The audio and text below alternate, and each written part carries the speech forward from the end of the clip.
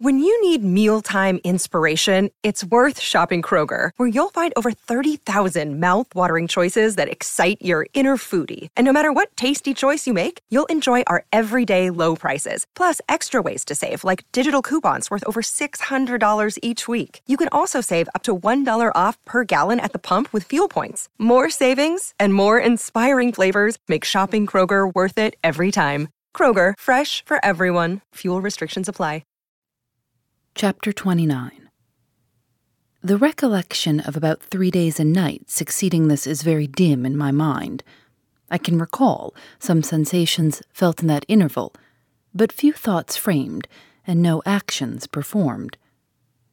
I knew I was in a small room and in a narrow bed. To that bed I seemed to have grown. I lay on it, motionless as a stone, and to have torn me from it would have been almost to kill me. I took no note of the lapse of time, of the change from morning to noon, from noon to evening. I observed when anyone entered or left the apartment. I could even tell who they were. I could understand what was said when the speaker stood near to me, but I could not answer. To open my lips or move my limbs was equally impossible. Hannah, the servant, was my most frequent visitor. Her coming disturbed me. I had a feeling that she wished me away, that she did not understand me or my circumstances, that she was prejudiced against me. Diana and Mary appeared in the chamber once or twice a day. They would whisper sentences of this sort at my bedside. It is very well we took her in. Yes, she would certainly have been found dead at the door in the morning, had she been left out all night. I wonder what she has gone through. Strange hardships, I imagine. Poor, emaciated, pallid wanderer. She is not an uneducated person, I should think, by her manner of speaking. Her accent was quite pure, and the clothes she took off, though splashed and wet, were little worn and fine. She has a peculiar face, fleshless and haggard as it is. I rather like it, and when in good health and animated, I can fancy her physiognomy would be agreeable. Never once in their dialogues did I hear a syllable of regret at the hospitality they had extended to me, or of suspicion of or aversion to myself. I was comforted. Mr. St. John came but once. He looked at me and said my state of lethargy was the result of reaction from excessive and protracted fatigue. He pronounced it needless to send for a doctor. Nature, he was sure, would manage best, left to herself. He said every nerve had been overstrained in some way, and the whole system must sleep, torpid a while. There was no disease. He imagined my recovery would be rapid enough when once commenced. These opinions he delivered in a few words, in a quiet, low voice, and added, after a pause, in the tone of a man little accustomed to expansive comment, "Rather an unusual physiognomy, certainly not indicative of vulgarity or degradation." "Far otherwise," responded Diana. "To speak truth, St. John, my heart rather warms to the poor little soul. I wish we may be able to benefit her permanently." "That is hardly likely," was the reply. "You will find she is some young lady who has had a misunderstanding with her friends, and has probably injudiciously left them. We may, perhaps, succeed in restoring her to them, if she is not obstinate, but I trace lines of force in her face which make me skeptical of her tractability." He stood considering me some minutes, then added, "She looks sensible, but not at all handsome." "She is so ill, St. John." "Ill or well, she would always be plain. The grace and harmony of beauty are quite wanting in those features." On the third day I was better. On the fourth I could speak, move, rise in bed, and turn. Hannah had brought me some gruel and dry toast, about, as I supposed, the dinner hour. I had eaten with relish. The food was good, void of the feverish flavor which had hitherto poisoned what I had swallowed. When she left me, I felt comparatively strong and revived. I wished to rise, but what could I put on? Only my damp apparel, in which I had slept on the ground and fallen in the marsh. I felt ashamed to appear before my benefactors so clad. I was spared the humiliation. On a chair by the bedside were all my things, clean and dry. My black silk frock hung against the wall. The traces of the bog were removed from it, the creases left by the wet smoothed out. It was quite decent. My very shoes and stockings were purified and rendered presentable. There were the means of washing in the room, and a comb and brush to smooth my hair. After a weary process, and resting every 5 minutes, I succeeded in dressing myself.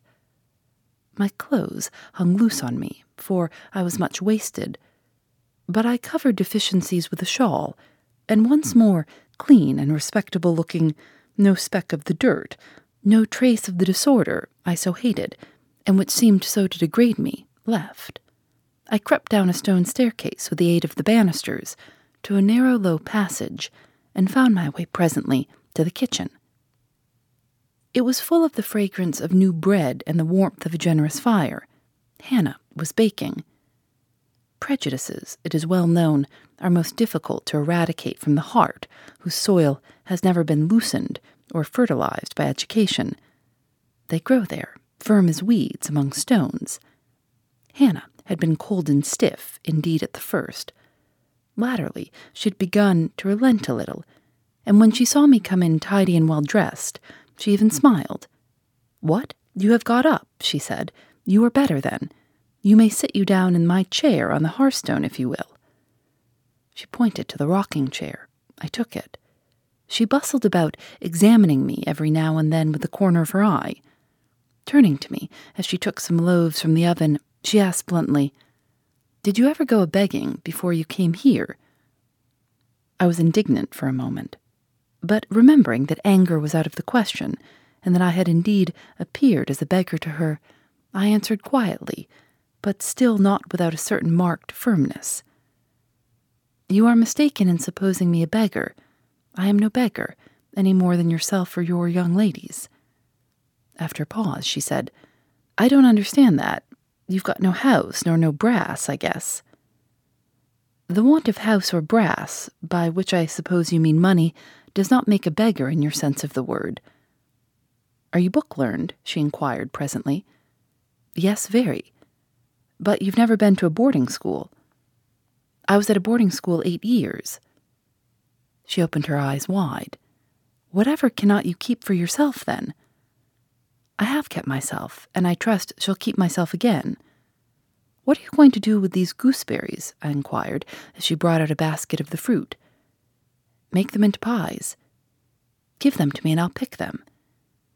"No, I don't want you doing that." "But I must do something. Let me have them." She consented, and she even brought me a clean towel to spread over my dress, lest, as she said, I should muck it. "You've not been used to servant's work, I see by your hands," she remarked. "Have you been a dressmaker?" "No, you are wrong. And now, never mind what I have been. Don't trouble your head further about me, but tell me the name of the house where we are." "Some call it Marsh End, and some call it Moor House." "And the gentleman who lives here is called Mr. St. John?" "No, he doesn't live here. He is only staying a while. When he is at home, he is in his own parish at Morton." "That village a few miles off?" "Yes." "And what is he?" "He is a parson." I remembered the answer of the old housekeeper at the parsonage when I had asked to see the clergyman. This, then, was his father's residence? Yes, old Mr. Rivers lived here, and his father and grandfather and great-grandfather before him. The name, then, of that gentleman is Mr. St. John Rivers. Yes, St. John is like his christened name. And his sisters are called Diana and Mary Rivers. Yes. Their father is dead. Dead 3 weeks of a stroke. They have no mother? The mistress has been dead this many a year. Have you lived with the family long? I've lived here 30 years. I nursed them all 3. That proves you must have been an honest and faithful servant. I will say so much for you, though you've had the incivility to call me a beggar. She again regarded me with a surprised stare. I believe, she said, I was quite mistaken in my thoughts of you, but there's many cheats who goes about. You must forgive me. And though, I continued rather severely, You wished to turn me from the door on a night when you should not have shut out a dog. Well, it was hard, but what can a body do? I thought more of the children than of myself, poor things. They've like nobody to take care of them but me. I'm like to look sharpish. I maintained a grave silence for some minutes. You mustn't think too hardly of me, she again remarked. But I do think hardly of you, I said, and I'll tell you why. Not so much because you refused to give me shelter, or regarded me as an impostor, as because you just now made it a species of reproach that I had no brass and no house. Some of the best people that ever lived have been as destitute as I am, and if you are a Christian, you ought not to consider poverty a crime. No more I ought, said she. Mr. St. John tells me so too, and I see I was wrong. But I've a clear different notion on you now to what I had. That will do. I forgive you now. Shake hands. She put her flowery and horny hand into mine. Another and heartier smile illumined her rough face, and from that moment we were friends. Hannah was evidently fond of talking. While I picked the fruit and she made the paste for the pies, she proceeded to give me sundry details about her deceased master and mistress, and the children, as she called the young people. Old Mr. Rivers, she said, was a plain man enough, but a gentleman, and of as ancient a family as could be found. Marsh End had belonged to the Rivers ever since it was a house, and it was, she affirmed, about 200 years old, for all it looked but a small, humble place, nothing to compare with Mr. Oliver's grand hall down in Morton Vale. But she could remember Bill Oliver's father, a journeyman needlemaker, and the Rivers were gentry in the days of the Henrys, as anybody might see by looking into the registers at the Morton Church vestry. Still, she allowed, the old master was like other folk, not much out of the common way, stark mad with shooting and farming and such like. The mistress was different. She was a great reader and studied a deal, and the bairns had taken after her. There was nothing like them in these parts, nor ever had been. They had liked learning, all three, almost from the time they could speak, and they had always been a making of their own. Mr. St. John, when he grew up, would go to college and be a parson, and the girls, as soon as they left school, would seek places as governesses, for they had told her their father had some years ago lost a great deal of money by a man he had trusted turning bankrupt, and, as he was now not rich enough to give them fortunes, they must provide for themselves. They had lived very little at home for a long while, and were only come now to stay a few weeks on account of their father's death. But they did so like Marsh End and Morton, and all these moors and hills about. They had been in London, and many other grand towns, but they always said there was no place like home. And then they were so agreeable with each other, never fell out. She did not know where there was such a family for being united. Having finished my task of gooseberry picking, I asked where the two ladies and their brother were now. Gone over to Morton for a walk, but they would be back in half an hour to tea. They returned within the time Hannah had allotted them. They entered by the kitchen door. Mr. St. John, when he saw me, merely bowed and passed through. The two ladies stopped. Mary, in a few words, kindly and calmly expressed the pleasure she felt in seeing me well enough to be able to come down. Diana took my hand. She shook her head at me. You should have waited for my leave to descend, she said. You still look very pale and so thin. Poor child, poor girl. Diana had a voice toned to my ear like the cooing of a dove. She possessed eyes whose gaze I delighted to encounter. Her whole face seemed to me full of charm. Mary's countenance was equally intelligent, her features equally pretty, but her expression was more reserved, and her manners, though gentle, more distant. Diana looked and spoke with a certain authority. She had a will, evidently.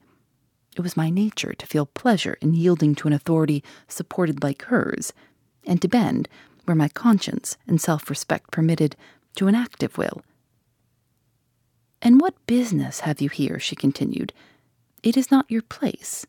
Mary and I sit in the kitchen sometimes, because at home we like to be free, even to license, but you are a visitor and must go into the parlor. I am very well here." "Not at all, with Hannah bustling about and covering you with flour. Besides, the fire is too hot for you," interposed Mary. "To be sure," added her sister. "Come, you must be obedient." And still holding my hand, she made me rise and led me into the inner room. "Sit there," she said, placing me on the sofa, "while we take our things off and get the tea ready. It is another privilege we exercise in our little moorland home, to prepare our own meals when we are so inclined, or when Hannah is baking, brewing, washing, or ironing." She closed the door, leaving me solace with Mr. St. John, who sat opposite, a book or newspaper in his hand. I examined first the parlor, and then its occupant. The parlor was rather a small room, very plainly furnished, yet comfortable, because clean and neat. The old-fashioned chairs were very bright, and the walnut-wood table was like a looking-glass. A few strange antique portraits of the men and women of other days decorated the stained walls. A cupboard with glass doors contained some books and an ancient set of china. There was no superfluous ornament in the room, not one modern piece of furniture, save a brace of work-boxes and a lady's desk in rosewood, which stood on a side table. Everything, including the carpet and curtains, looked at once well worn and well saved. Mr. St. John, sitting as still as one of the dusty pictures on the walls, keeping his eyes fixed on the page he perused, and his lips mutely sealed, was easy enough to examine. Had he been a statue instead of a man, he could not have been easier. He was young, perhaps from 28 to 30, tall, slender, his face riveted the eye. It was like a Greek face, very pure in outline, quite a straight, classic nose, quite an Athenian mouth and chin. It is seldom, indeed, an English face comes so near the antique models as did his. He might well be a little shocked at the irregularity of my lineaments, his own being so harmonious. His eyes were large and blue, with brown lashes. His high forehead, colorless as ivory, was partially streaked over by careless locks of fair hair. This is a gentle delineation, is it not, reader? Yet he whom it describes scarcely impressed one with the idea of a gentle, a yielding, an impressible, or even of a placid nature. Quiescent as he now sat, there was something about his nostril, his mouth, his brow, which, to my perceptions, indicated elements within either restless or hard or eager. He did not speak to me one word, nor even direct me one glance till his sisters returned. Diana, as she passed in and out in the course of preparing tea, brought me a little cake baked on the top of the oven. "Eat that now," she said. "You must be hungry. Hannah says you've had nothing but some gruel since breakfast." I did not refuse it, for my appetite was awakened and keen. Mr. Rivers now closed his book, approached the table, and, as he took a seat, fixed his blue, pictorial-looking eyes full on me. There was an unceremonious directness, a searching, decided steadfastness in his gaze now, which told that intention, and not diffidence, had hitherto kept it averted from the stranger. "You are very hungry," he said. "I am, sir." "It is my way, it always was my way, by instinct, ever to meet the brief with brevity, the direct with plainness. It is well for you that a low fever has forced you to abstain for the last 3 days. There would have been danger in yielding to the cravings of your appetite at first. Now you may eat, though still not immoderately."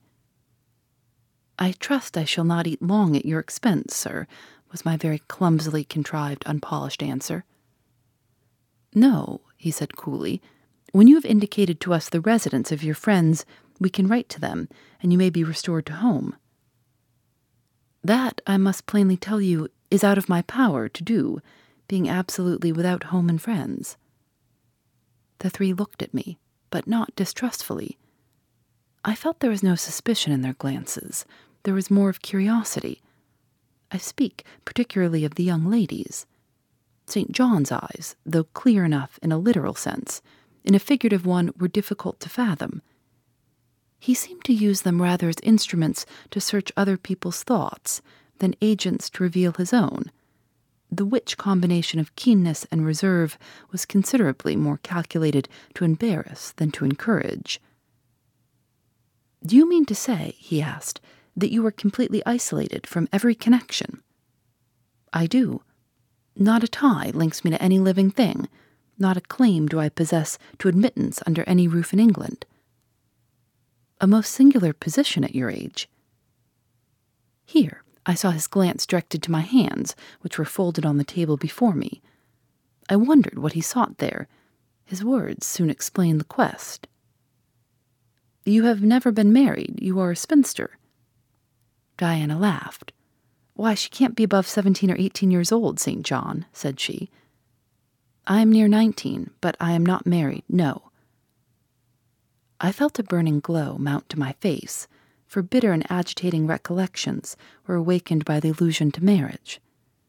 They all saw the embarrassment and the emotion. Diana and Mary relieved me by turning their eyes elsewhere than to my crimsoned visage. But the colder and sterner brother continued to gaze, till the trouble he had excited forced out tears as well as color. "Where did you last reside?" he now asked. "You are too inquisitive, St. John," murmured Mary in a low voice, but he leaned over the table and required an answer by a second firm and piercing look.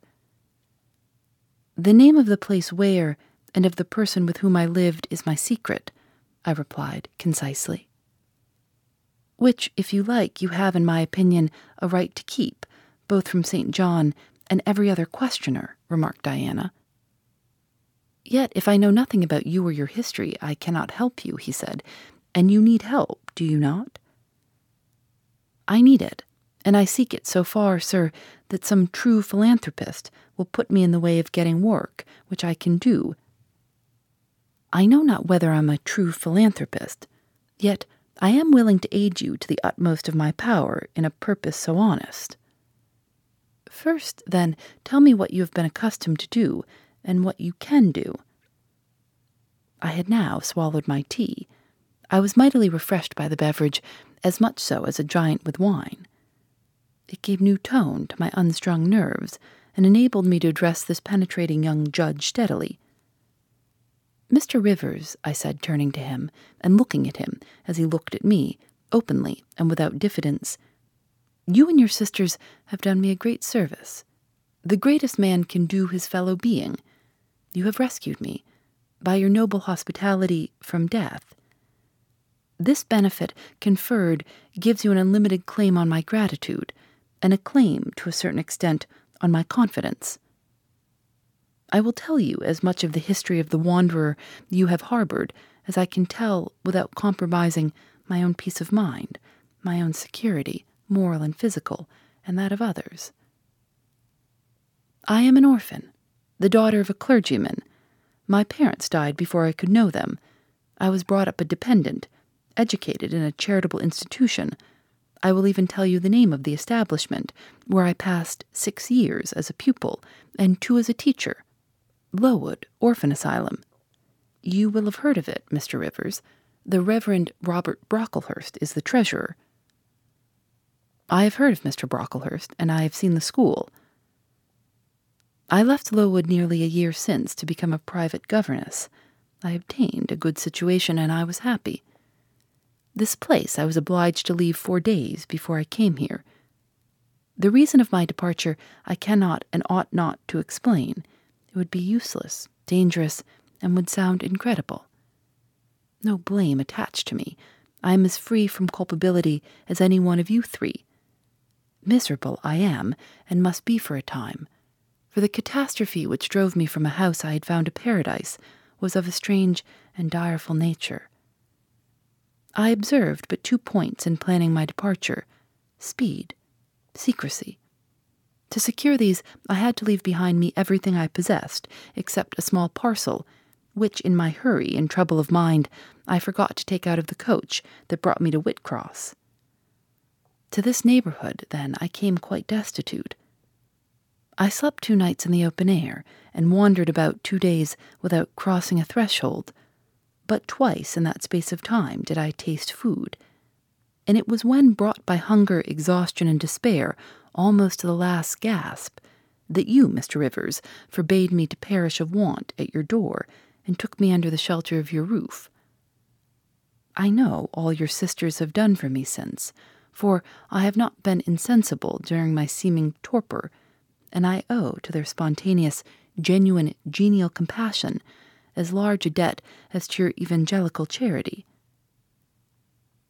"Don't make her talk any more now, St. John," said Diana as I paused.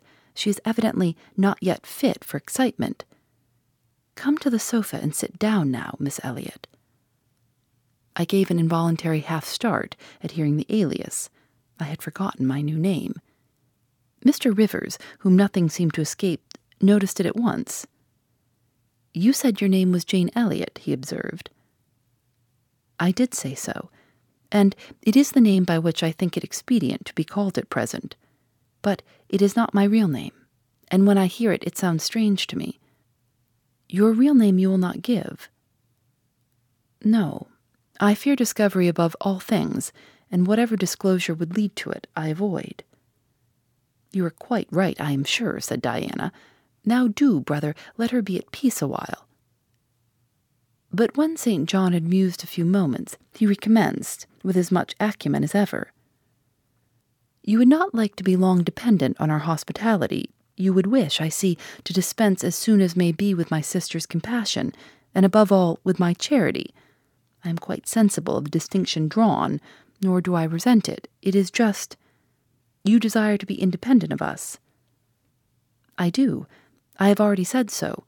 Show me how to work, or how to seek work. That is all I now ask.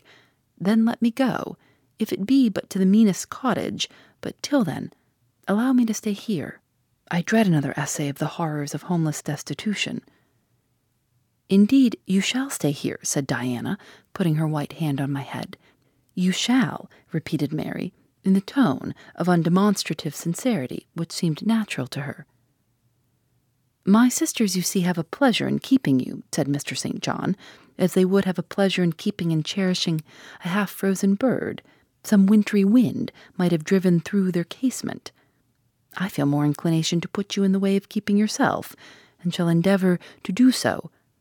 But observe, my sphere is narrow. I am but the incumbent of a poor country parish. My aid must be of the humblest sort, and if you are inclined to despise the day of small things, seek some more efficient succor than such as I can offer. She has already said that she is willing to do anything honest she can do, answered Diana for me. And you know, St. John, she has no choice of helpers. She is forced to put up with such crusty people as you. I will be a dressmaker. I will be a plain workwoman. I will be a servant, a nurse girl, if I can be no better, I answered. Right, said Mr. St. John, quite coolly. If such is your spirit, I promise to aid you, in my own time and way. He now resumed the book with which he had been occupied before tea. I soon withdrew, for I had talked as much and sat up as long as my present strength would permit. Phoebe Reads a Mystery is recorded in the studios of North Carolina Public Radio, WUNC.